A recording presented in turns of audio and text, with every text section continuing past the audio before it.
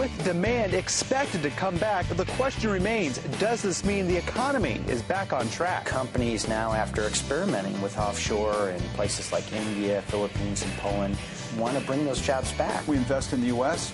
We're the biggest exporter in the country. In the cycle we're in right now, we're creating jobs. From Radio America, it's Neil Asbury's Made in America, the show that explores American industry, large and small, and promotes American-made products everywhere. Put Neil Asbury's Made in America to work for you. A very big welcome to you today. I'm your host, Neil Asbury, together with co-host Dr. Rich Rothman.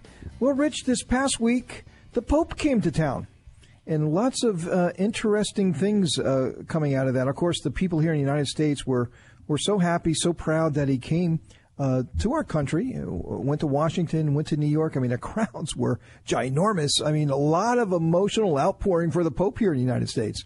Well, you know, if Frank Capra were alive, he could probably turn that into a movie.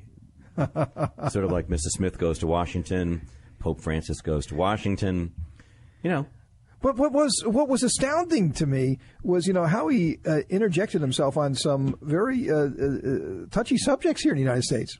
Yeah. This whole thing with climate change and essentially endorsing a policy of the president, which, you know, a lot of Americans don't support. I mean, it's you know, kind of, you know, picking sides here. I mean, what's his position on capitalism? Capitalism and greed, you know, it destroys the environment. And, you know, it's capitalism that lift people out of poverty, that do not put them into poverty. I mean, look at the border between West Germany and East Germany if you want any other proof. Well, also, you can also look at the nighttime shots of South Korea versus North Korea. You don't see North Korea because, that's right, they don't have electricity. And you look at South Korea, and it's enormously successful with free enterprise. But I did find it interesting, and it's so nice to see that Bernie Sanders went ahead and embraced what the Pope was saying in terms of, you know, not worshiping the dollar. Which, of course, he wants to spend $18 trillion of them, but that's another whole conversation. Oh, good old Bernie. Well, I'm sure he'll probably come up a couple of times during this show. But, yeah, I mean, jobs, our economy, and lots of issues were discussed, and policies that very much impacts jobs in our country, like energy, manufacturing, the sort of economic system that we should have, what produces jobs and so forth. But we're going to have a number of guests today that's going to talk about those topics. But first, I mean, at Volkswagen, wow, what in the world is going on at Volkswagen, this incredible company? Someone who's just published a couple of pieces. He's the energy and environment correspondent for the Washington Examiner. We're very pleased to have on the show Kyle Fetscher. Kyle, welcome to Made in America. Hey, thanks so much for having me on. So you published a couple of pieces here in the Washington Examiner here just recently. Fascinating thing going on here. I mean, it could cost Volkswagen up to $18 billion. Their stock declines 25%. They cheated tests. I mean, this is absolutely incredible, Kyle, that they actually developed a software that recognized when cars were being tested for their emissions. I mean, this is absolutely insane. What in the world were these people thinking of? That is a fantastic question. You know, it kind of reads like the kind of like worst case scenario scheme that you would think of. You know, a company an evil company in a movie would think of, almost, to write 100 million lines of code in order to get around emissions testing. And 100 million lines of code. That's what it took. That's what they said. The EPA officials who and all you have to get is one disgruntled employee, you know, to blow the whistle. I mean, Kyle, exactly. This is bizarre. Well, how could they think they could get away with it? Yeah, that's a great question. It's interesting how this came out. Just some researchers from West Virginia University actually just basically took out some VW vehicles on tests and stuck a probe up the exhaust pipe and just kind of measured what was coming out, and they thought they would find that these clean diesel vehicles were hitting their emission standards, and no matter what, they couldn't get them down to what the standards said they were supposed to be. And it turns out that there's a software workaround essentially that didn't work in real-world scenarios. Well, this is Rich. It's good to have you on the show. So, Neil, it appears that a vehicle colonoscopy actually brought down the CEO and chairman of VW. But listen, this is a very serious conversation because 29 states right now are considering legal action, class action lawsuits against VW. The whole concept of the diesel engines now being questioned. They're saying from the energy point of view, it could be the end of diesel fuel. And more importantly, what are you going to do with all those cars that are out there that people own right now that aren't certified to be driven or even for that matter sold in the United States? So the trickle-down effect, you know what I'm talking about, is going to affect so many more thousands and thousands of people that this is going to have enormous ramifications. There have been drivers all across the country who've been saying that they've felt scammed by this and that they feel like they've been lied to by the company. And, it's really calling into question. Many people are questioning whether VW might be able to survive this. They've already set aside more than $7 billion to just deal with what they need to fix in these cars, let alone the potential fines that they could face, which is $37,000 a vehicle in the United States. That's more than $18 billion. So they've already had their stock go down 25% this week. It's been just a complete disaster for VW. Well, Rich, and Kyle's piece, he points out that there's 482,000 cars in the United States alone that is impacted by this. But Kyle, I mean, we're not talking about cheating by a little bit here. I mean, that these cars were actually emitting 40 times more nitrogen oxide than the legal limit. I mean, 40 times more. I mean, it wasn't a close call here. I mean, this was massive. So is this technology, are these engines ever able to come into compliance? That's a great question because it doesn't seem like we really know. These clean diesel vehicles are, kind of revolutionary in that they were supposed to be able to, increase miles per gallon for these vehicles and be kind of a way forward. And now it seems like, it dates back 6 years worth of models. So it really calls into question whether, these have ever been viable. And it's going to really be interesting to see where the technology goes from here. And it will be interesting to see what other automakers who employ similar technology, whether they have something similar in their vehicles. And that's something that the EPA announced today, that they're going to ramp up their testing on vehicles to see, is anyone else cheating? Is anyone else doing this? And, I've seen some speculation that it's quite possible that this isn't an isolated case, as it were. Well, no, there's a piece out on Bloomberg this week. It's written, "Is something rotten in the state of corporate Germany?" VW, Neil, and Kyle's not alone. I mean, Kyle just pointed out, Deutsche Bank had problems this way. Siemens had problems this way. Now VW's having problems this way. Is there something, Kyle, is there something wrong in the water in Germany right now? Maybe it's the diesel fuel. I don't know, but something's not right. Yeah, who knows? Maybe it's all the extra nitrogen oxide that's in the air that is causing people to think that they can get away with these kind of things. So Kyle, you did mention about, this may not be the only case. I mean, if Volkswagen, I mean, let's face it, I mean, it's a high-tech company. I mean, it's a sophisticated company in many ways. If they cannot come within 40 times the legal limit, I mean, how in the world can others come within the limit and to comply with the regulation? And who else makes these cars? I mean, who would be the target of looking at this further?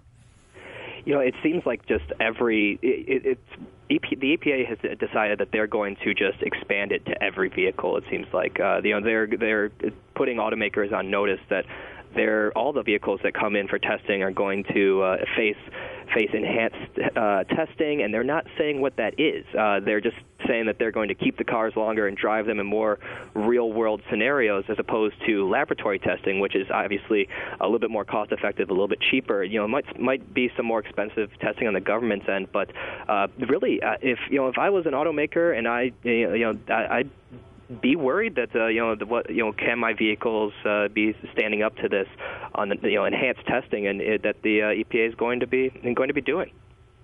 Do the people who own these cars, I mean, is it like illegal to drive these cars if they're not in compliance? No, that was one thing that they did say today, that these vehicles, you can still drive them. It's still legal for them to be driven in the United States.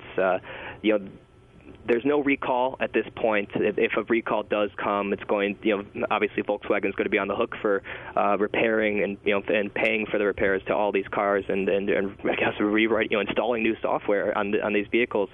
So at this point, there's nothing that consumers really need to do. I guess if if you bought one of these cars and you're really worried about the emissions that are coming out of it, it might be a good idea to drive them less. But that's, I guess, up to the individual person. There's nothing that's coming down from the government at this point. That's a terrific idea. Listen, Bobby, you know the car we got you the other day, and you love it, and you've been waxing it. I don't want you to drive it Tuesdays, Thursdays, and Saturdays. Exactly. That's going to go over really well for the VW. You know what? But there's a lot more out there, and we don't have a lot of time to go into this, but, we're concerned about jobs and jobs creation. This could affect dealerships. There was a report out the other day that a dealership that would sell 30 cars a day sold one.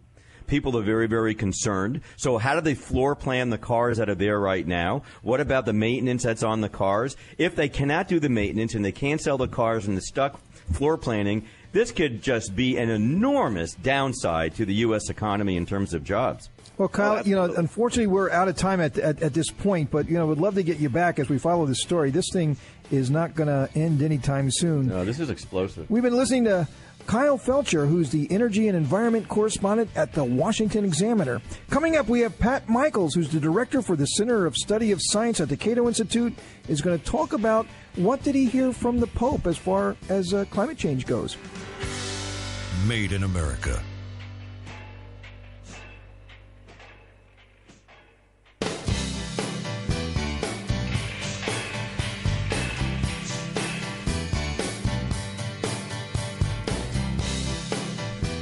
Big welcome to you today. I'm Neil Asbury, together with co-host Dr. Rich Ruffman.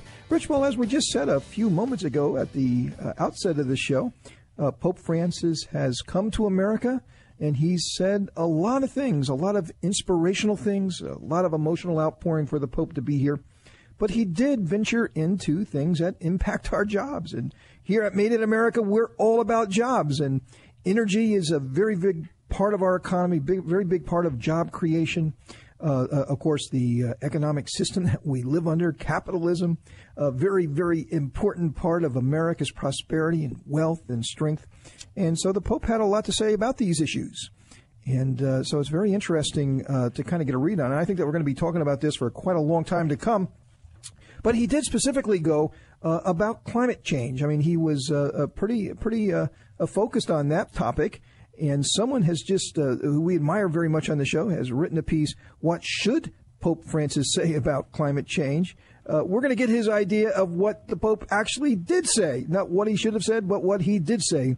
We're very pleased to have back on the show Pat Michaels, who's the director of the Center for the Study of Science at the Cato Institute. Pat, welcome back to Made in America. Good to be with you. So I read your piece of what he should say now, but what did he say? And I just think it was pretty bizarre to see him there at the White House standing with the president, essentially endorsing certain specific policies of this president and, kind of just getting right into American politics. Well, he said that it is the role of government to discard certain technologies and to promote other technologies. I'm paraphrasing. So he believes that we shouldn't be working in nearly as much of a free market in energy as command and control from the government. This is not really surprising. He seems to be a believer in not just big government nationally, but big government internationally. He had a lot of words in his encyclical Laudato Si about the need for a supranational authority that can meet punishment if people don't meet environmental goals and to set environmental goals and things like that. So, I mean, he's the Pope from big government. Well, he's the Pope from big government. I think you have to understand, where he's coming from. First of all, well, the Catholic Church itself is kind of a big government organization. Yeah, there's no question about that. And they're into power and control and so forth. I get all that. And a lot of money. But understanding that this is the first Pope from Latin America, and understanding that he's Argentine, and understanding that as his childhood, he grew up in a very strong fascist environment where big government controlled everything. And if you didn't go along with the big government, then the Perón organization and others just went after you and attacked you. So I understand that. I also understand in terms of his climate change conversations, I just like to refer back to history a little bit. And I understand that the church didn't do really well for a guy named Galileo, and it certainly didn't do well for Galileo's friend Bruno, because that guy was burned at the stake for having his theory. So I think you have to listen to what the Pope has to say, and you have to understand where he's coming from and appreciate the fact that he wants, all of us to get along and do the best thing we can and really husband the resources of the world. But I think you have to segregate from that the reality of where we live in the 21st century versus what this gentleman is saying. I think you're exactly correct. And you have to understand that he's from the leftist liberation theology movement also, coupled with being from Peronist Argentina. And the hallmark of Peronism is redistribution of wealth, taking money away from the so-called peers and oligarchs and handing it out to the descomisados. If you read, about Eva Perón, her politics really, in terms of welfare and society, are really not that much different than the Pope. Well, Pat, but the Pope also must understand that the people that he's advocating on, the poor people all around the world, people who are sunk in poverty. I mean, they're poor and they're trapped and they have no way out. I mean, energy and available, having access to energy, with energy, there can be plants and factories and production in agriculture, in food, in all the sorts of things that they need in order to lift themselves out of poverty. I mean, it looks to me like he should be advocating as part of his elimination of poverty or the alleviation of poverty that these people need access to energy. Yes, and ironically, when people do have access to energy and become more affluent, that's when they begin to protect their environment. The fact of the matter is, it's a hallmark of the world that the poorer a place is, whether it's the poor part of a city, a poor state, or a poor nation, the poorer it is, the more degraded the environment is. I mean, did not the Pope see the environmental disasters of the Soviet Union? I mean, how about Cuba? He just left Cuba. How could he ignore these things? I know. Well, Pat, unfortunately, we're out of time, but we're going to have to get you back on this because this is really a very, very important issue for our times. We've been listening to Pat Michaels, Director for the Center for the Study of Science at the Cato Institute. Pat, thanks for being on the show. Thanks, Neil. Coming up, we have Michael Whatley, Executive Vice President of the Consumer Energy Alliance. We're going to stay on energy. We're going to talk about Hillary Clinton now officially opposes the Keystone Pipeline. Made in America.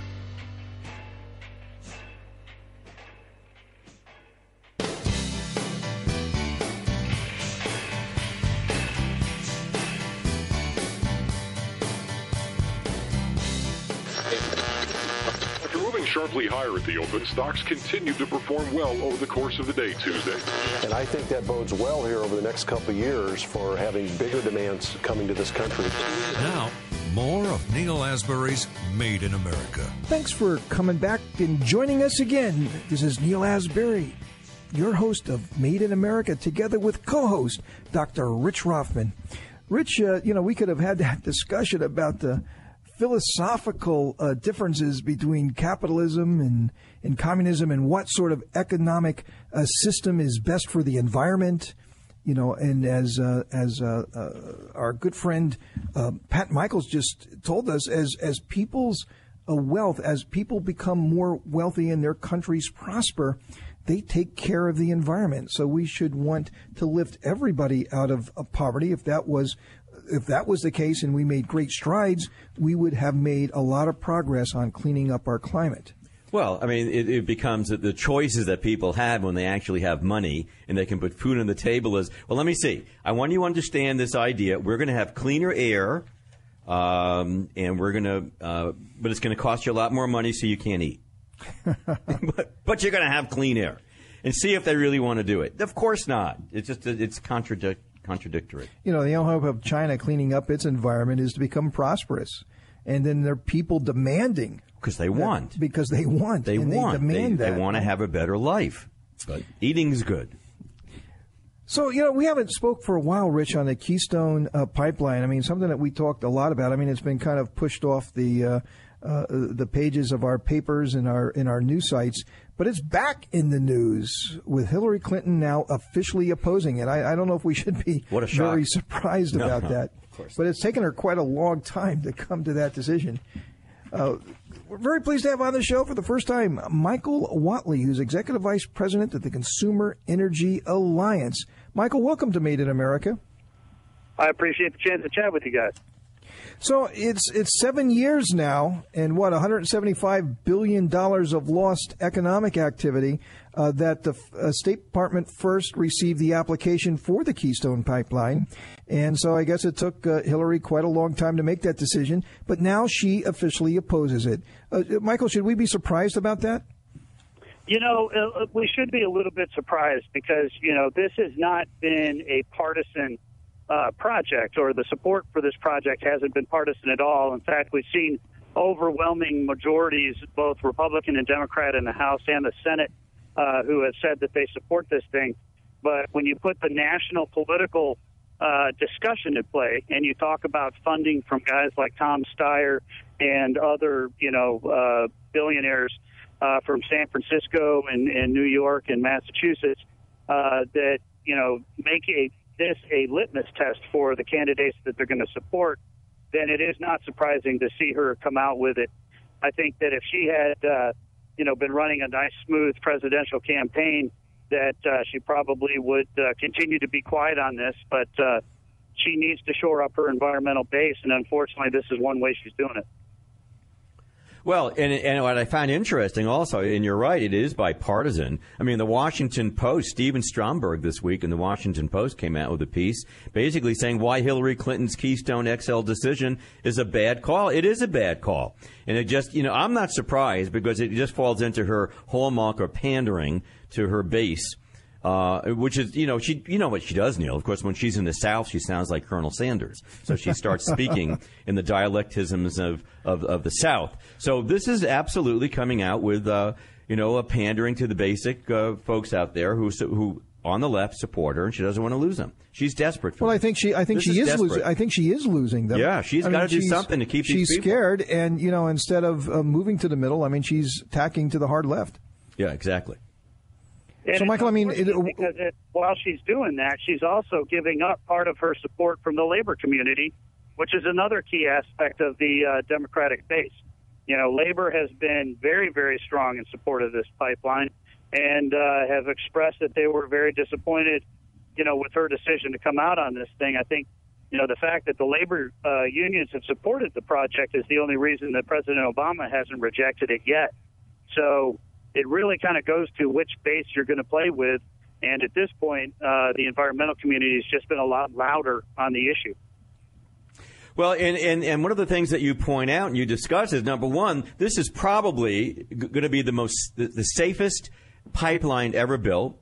And more importantly, a pipeline is the safer way to deliver product throughout the United States versus, for example, Warren Buffett's Burlington Northern, where every now and then these train cars derail. And even though they may be the most advanced train cars, tank cars that exist, which they are right now, they still rupture and they still dump, hundreds and hundreds and hundreds and thousands of gallons of raw oil into our environment. So you would think that the decision really was the wrong one from Hillary. Well, it really was. And if you look at the safety aspects that you're talking about, that's not TransCanada doing that study. It's not, Consumer Energy Alliance doing those studies. The Obama administration, Department of State, has said that this will be the safest pipeline ever built. And the Obama administration, Department of Energy, said that it will help keep gasoline and diesel prices low. And the Obama administration, has said that it is far safer for you to move oil through pipelines instead of on trucks and barges, like you just mentioned with it. So, it is remarkable that when we're talking about bringing in oil from Venezuela or the Middle East versus bringing in oil from North Dakota and Canada, that we're even having this discussion. But that oil is Michael, is actually still arriving down at the refineries, right? I mean, it's just going through the rail cars, exactly. like Rich has said. So they're not preventing that oil from getting to market. They're just not getting it to market in the most efficient and safe way. Well, that's true, and not all of the oil that's coming in on rail out of the oil sands is heading down that way.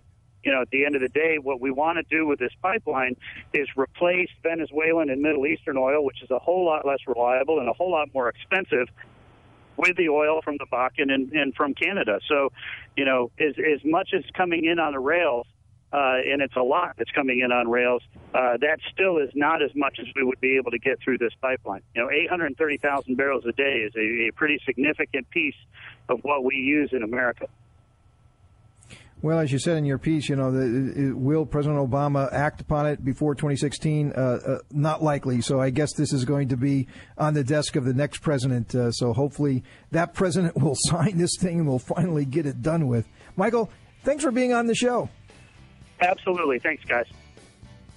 Coming up, we have Michelle Minton from the Competitive Enterprise Institute. She's back to join us on a fascinating discussion about tobacco. Made in America.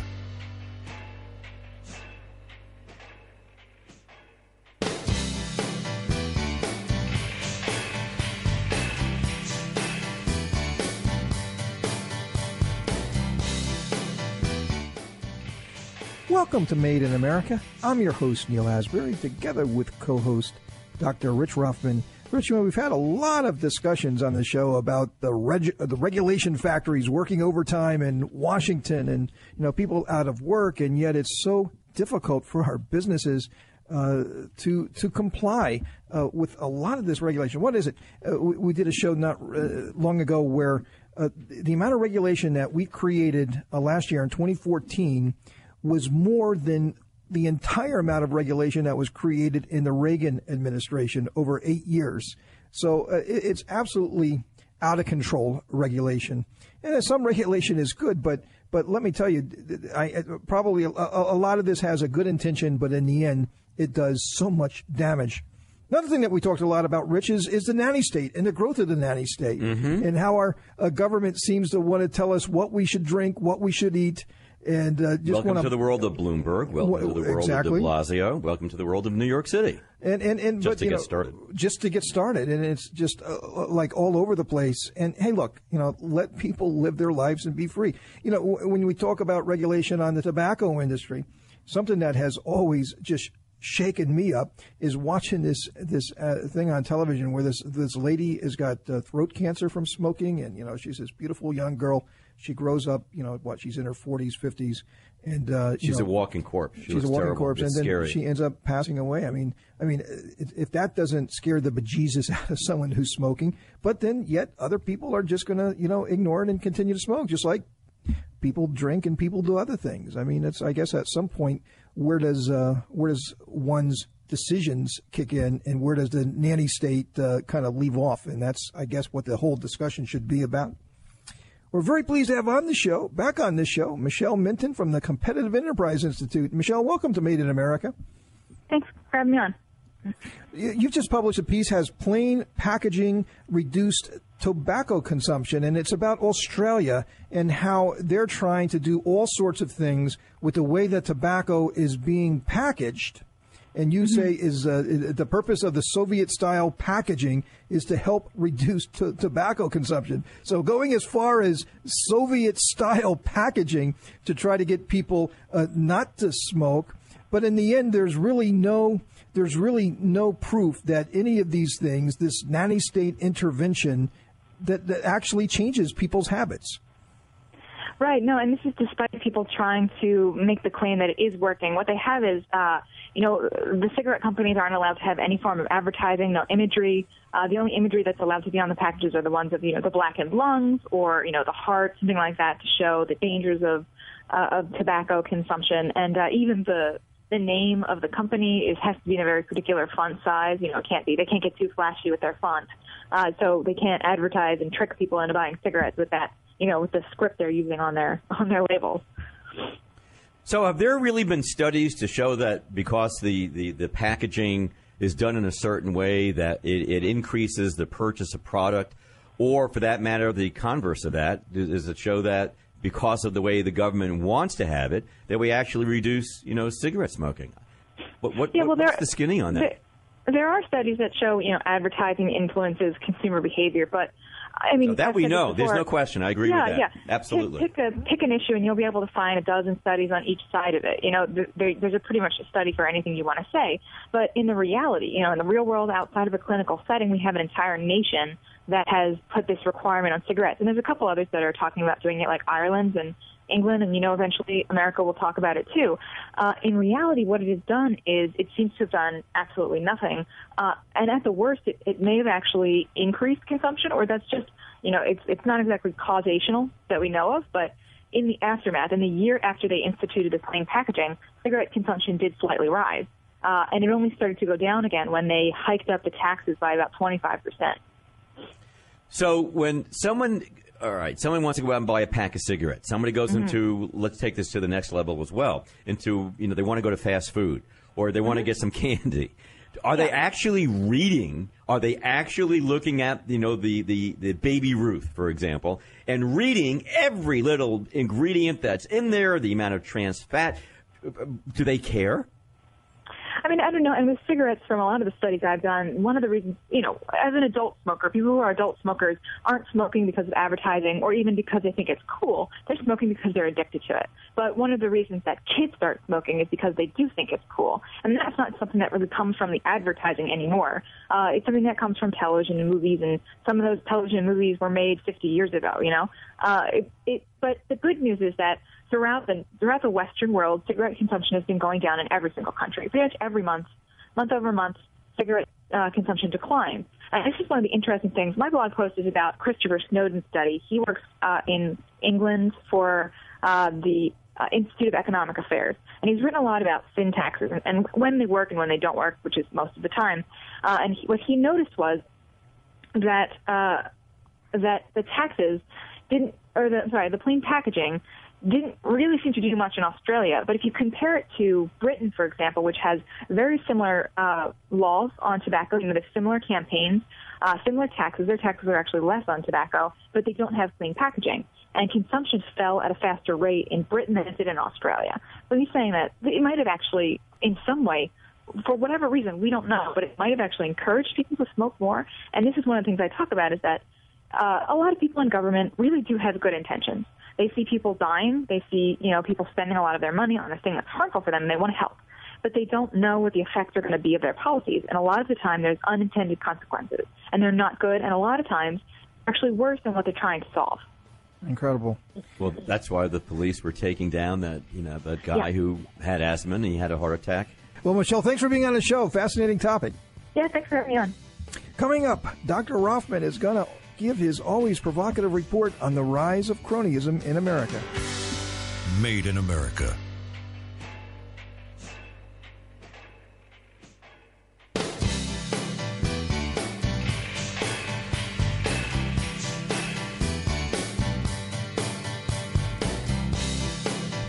Welcome to Made in America.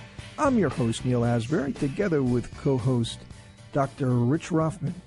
Well, Rich, what do you got for us this week on cronyism? And are we going to get a robot report just to wet our whistle here? Well, yeah, we're gonna talk a little bit about robots, and I just find this to be amazing that there's now a thespian robot. There's an actor robot that is actually out there right now applying to get a Screen Actors Guild card, Neil. Really, a robot? Let me tell you, since you've been doing the robot report here to kind of sandwich it in with your cronyism report, I got to tell you, I mean, I'm seeing things everywhere. I mean, there's so much discussion going on in places that you don't even expect it. I've been flying a lot this last couple of weeks, and I've been looking at the airline magazines, try to pass some time away. And, there's stories even in those magazines about robots. I mean, it's just like everywhere now. It's very, very... Remember, we talked about this almost 2 years ago. The robot industry is one of the most excited industries to be in right now in terms of its incredible growth globally. And I mean, but what's really silly, these are the unintended consequences, like that robot that wouldn't stop, saying really bad things instead of saying thank you. We talked about that last week. Well, this one, because this robot is actually going to join SAG, Don't ask me how. I haven't got a bloody clue. But it's also going to wind up getting robot health insurance and a pension. I'm not kidding you. This is in the Daily Mail. This is really going to happen. Well, we talked about the nanny state here and regulations I got to with tell Michelle just a moment ago. I can't imagine what the nanny state and our government regulators, those regulation factories, are going to come up with to control the robots. Well, and they're also finding out that robots are going to steal the jobs from people like chefs, salespeople, models. Models? There's no question. I'd rather look at a model than a robot. That just doesn't work for me. No, the heck with that. And it's just going to keep growing and growing and growing. And eventually the scientists, as they said, you better watch out because we're going to take over those jobs. Now, as far as cronyism is concerned, this is interesting. We have been talking about this for a long time. It is, if you ask anybody out there, what's really wrong with our government? And then they come up with this very long list. They pull it out of their pocket and it says, go around the block and see the rest of it. But the truth of the matter is Gallup has done a poll in the last week or two, and it's been published, that says, Neil, 75%. According to Gallup, this guy's not on the right. He's middle to the left. 75% in the United States see widespread government corruption. They don't trust the government, Neil. They are uncomfortable with what's happening with the government. And that's exactly what we talk about right now. Why? Because they feel that there's unfair advantages to corporations and friends. I'll give you a quick one, just for the heck of it. Unfair advantages. Unfair advantages. It means cronyism. That means cronyism. For example, we all know that Caterpillar, just in the last week, announced that about 22,000 people could be laid off to help the company survive. Big. It set off a whole negative selling thing in the stock market this week. Well, it turns out that President Barack Obama said Wednesday that heavy equipment maker Caterpillar has informed him that it will rehire. Listen to this, Neil. It will rehire some of the thousands of workers it laid off in the recent weeks here's the big one, if Congress passes an economic stimulus bill that will directly affect and help Caterpillar, which will directly affect Obama, which will directly affect the election in 2016 because they're going to rehire 22,000 people. And who do you think they're going to vote for? Hey, I got my job back. Thank you so much, Mr. President, for getting the stimulus bill through that is saving Caterpillar, which is saving these jobs, which, come on, Neil. You understand where that's going. Not a good one. Not a very good one. And here's another one that's kind of interesting. Hillary Clinton, it's turned out that Hillary Clinton personally signed the deal that let top aide, the woman who was married to, Wiener, or a Wiener, was married to him. But it turns out they were wondering why his wife was working, Mrs. Abedin was working for the State Department, and at the exact same time she was working for, what's that one that's out there they're worrying about now? Right? Of course, the Clinton Foundation. There's that name again. And she was drawing salaries from both places at the same time. And guess what? And Hillary approved it. Hillary said, I don't know how that happened. And then it turns out, the State Department pointed out, that it was Hillary Clinton that signed off on her ability to get paid from the Clinton Foundation at the same time she was getting paid from the State Department. Well, Rich, always every week you come up with some incredible stories. And, this cronyism thing, it's just gone wild. It's just gone wild. And as we get into this next election cycle and we follow the money, you're going to uncover all sorts of stories. That's fascinating. Oh, I'll give you a quick one. Here's a real quick one. The EPA has a fondness for high-end furniture. Well, they spent $92 million in high-end furniture, including $813.57 for a pencil holder. Well, there you go. Just thought I'd throw that one in. Well, we hope you enjoyed our show. We're going to be back again next week at the same time for another adventure of Made in America, where we never stop fighting for your jobs.